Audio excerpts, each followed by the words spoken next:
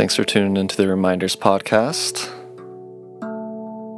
Today I'm going to do something different for the podcast, not so different for the YouTube channel. When I first started this channel, it was completely dedicated to guided meditations. So my buddy Steven, who's been on the podcast before, just let me borrow this really cool hand pan. And he, as well as a couple other friends, have inspired and encouraged me to create another meditation track. So I thought it'd be fun to do a podcast episode in this style. So I'm gonna dial in some reverb to taste and make it magically sound like we've entered a different space and guide us through a reflective contemplation. If you're just hanging out, feel free to find a comfortable place to lie down or sit meditation style. If you're out and about, just let this absorb in any way. Even when we're active, we can still come back into meditative presence. My favorite way to begin and anchor into that presence is through the breath. So let's take a minute to tune back into our natural flow of inhalation, exhalation.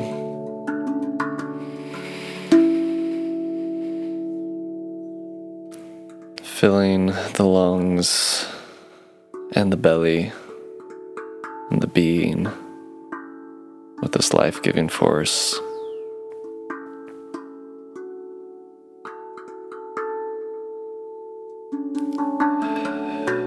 And letting go of any tension that we're holding on to in each exhale.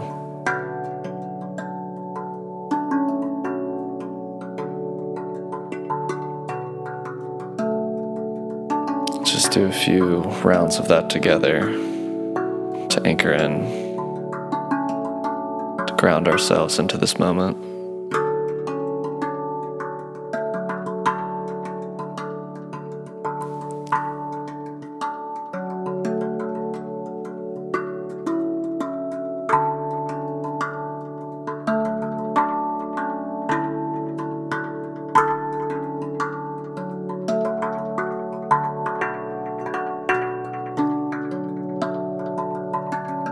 Grounding into the moment that holds each and every aspect of our being, our actions, our attention, our thoughts and ideas, our feelings, our dreams, all held in this eternally present moment.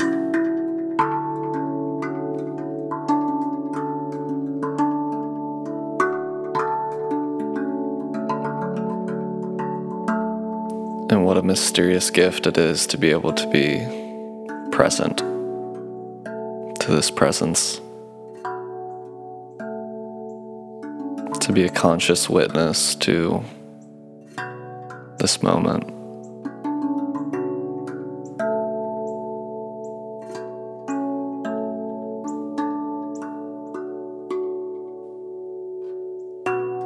And what a gift to remind ourselves that we can return to this at any time.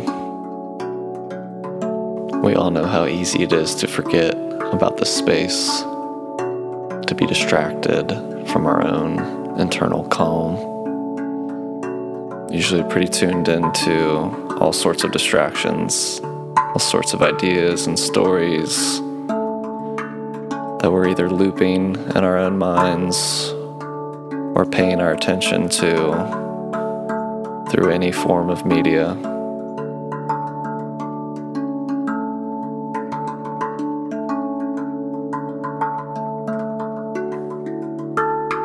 Staying aware of our inhalation, exhalation. Let's multitask and witness that subconscious activity while contemplating why it is that we tune into the streams of thoughts and ideas that we do.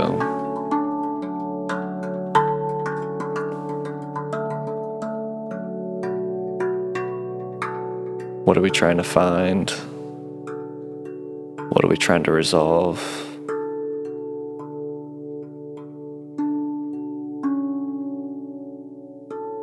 If we're looping around and around in the same old thoughts, where are those coming from?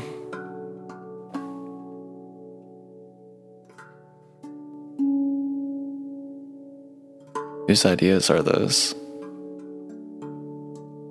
And are they ideas that are bringing us forward and deeper into who and what we want to be? Are they distracting us from that?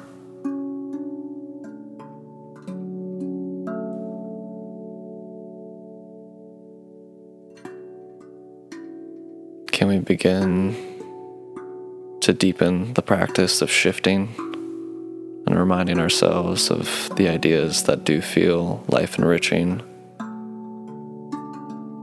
that do feel grounding and purposeful, peaceful, encouraging, inspiring, calming?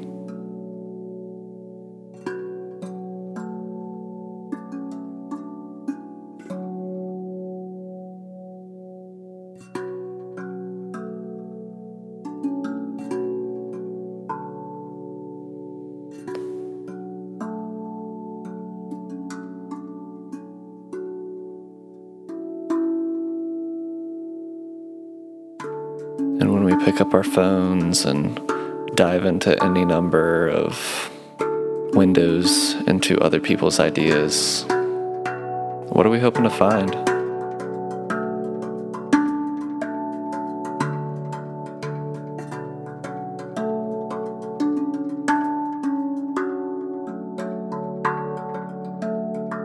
There's such an overabundance of information that it almost devalues the novelty or value in being informed, when we could be informed of any number of contradictory flavors of perspective. It can be disorienting, it can be overwhelming. It can also be an opportunity to break through and realize that perspective is just that. It's by nature limited. If I look down and see the back of my hands, by the nature of perception, I'm not seeing the front of my hands. But that doesn't mean that my palms cease to exist just because I'm not perceiving them. That polarity of sensory input is by nature a binary, and truth is non-binary. Truth holds space for both polarities.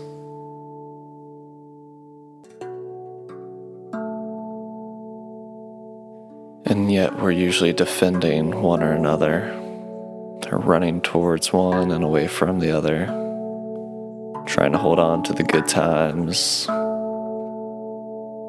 warding off the bad times.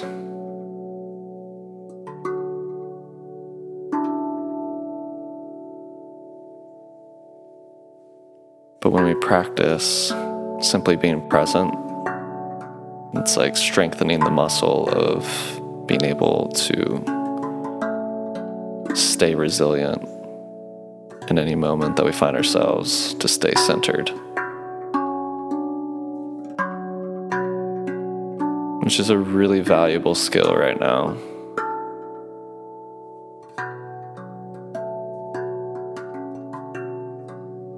The way I see it, the human species has gotten generally very capable of physical survival.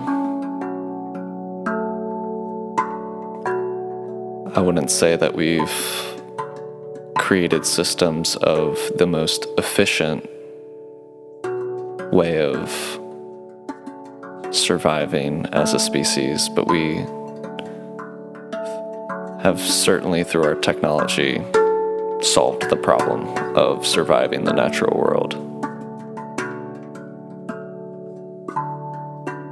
And I think it's time in our evolution to individually and collectively learn to emotionally thrive.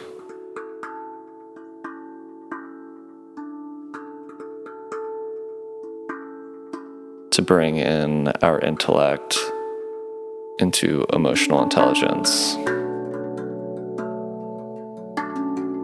so that we're not demonizing emotion as a burdensome distraction from the good life, but rather as a intuitive navigation system for knowing whether or not we're in harmony with the natural world and with each other.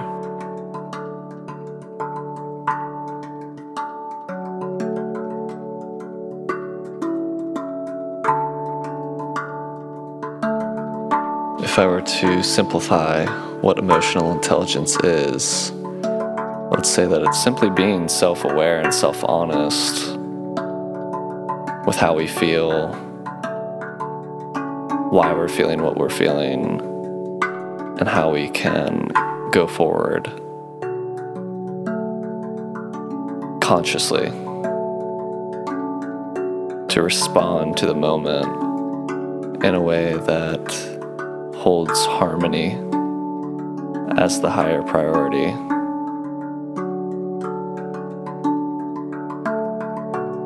Not righteousness, not winning an argument, not convincing someone else that your perspective holds more truth than theirs, is more valid than theirs.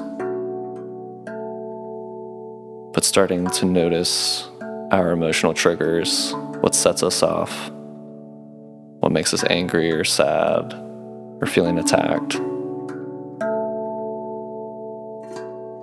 And to begin to, through noticing this enough, with enough practice, we can begin to notice it when it happens, not just in hindsight.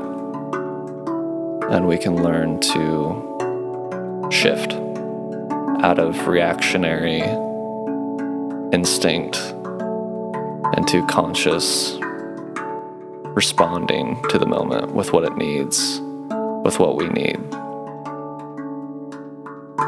Learning to be self-honest about what we need, and learning to be honest with others as to what we need, whether that be space from a situation or affirmation and support from others.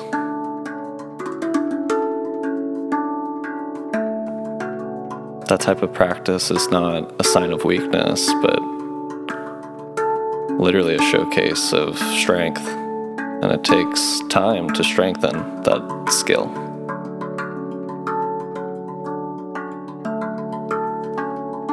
And you deserve that. People around you deserve that. This planet deserves to host a species that can bring its smartness into a new, deeper understanding.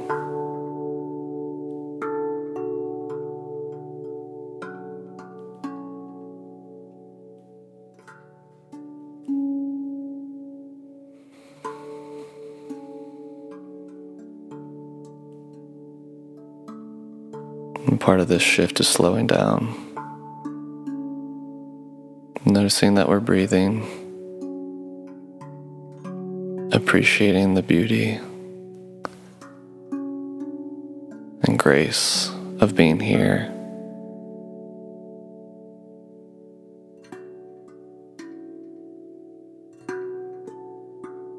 Whether we're in the habit of telling ourselves that we want to be here or not, we can learn to detach from the mental stories and melt into feeling the calm,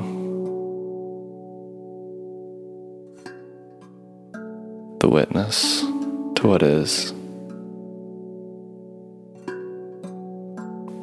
without judgment.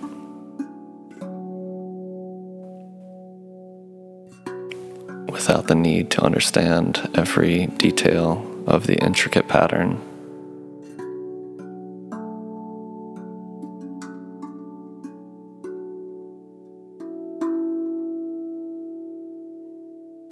With surrender and to trusting the mystery rather than wanting to reveal it, figure it all out.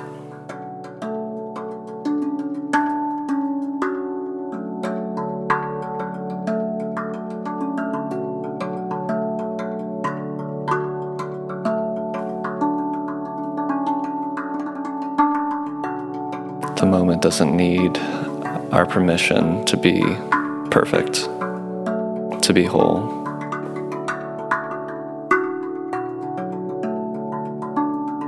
It doesn't need our permission to be flawed and ugly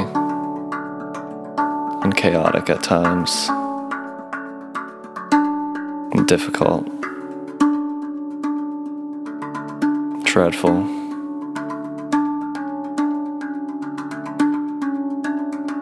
It doesn't owe us anything, but I believe that we owe it to ourselves to come back home to the moment through surrender and forgiveness.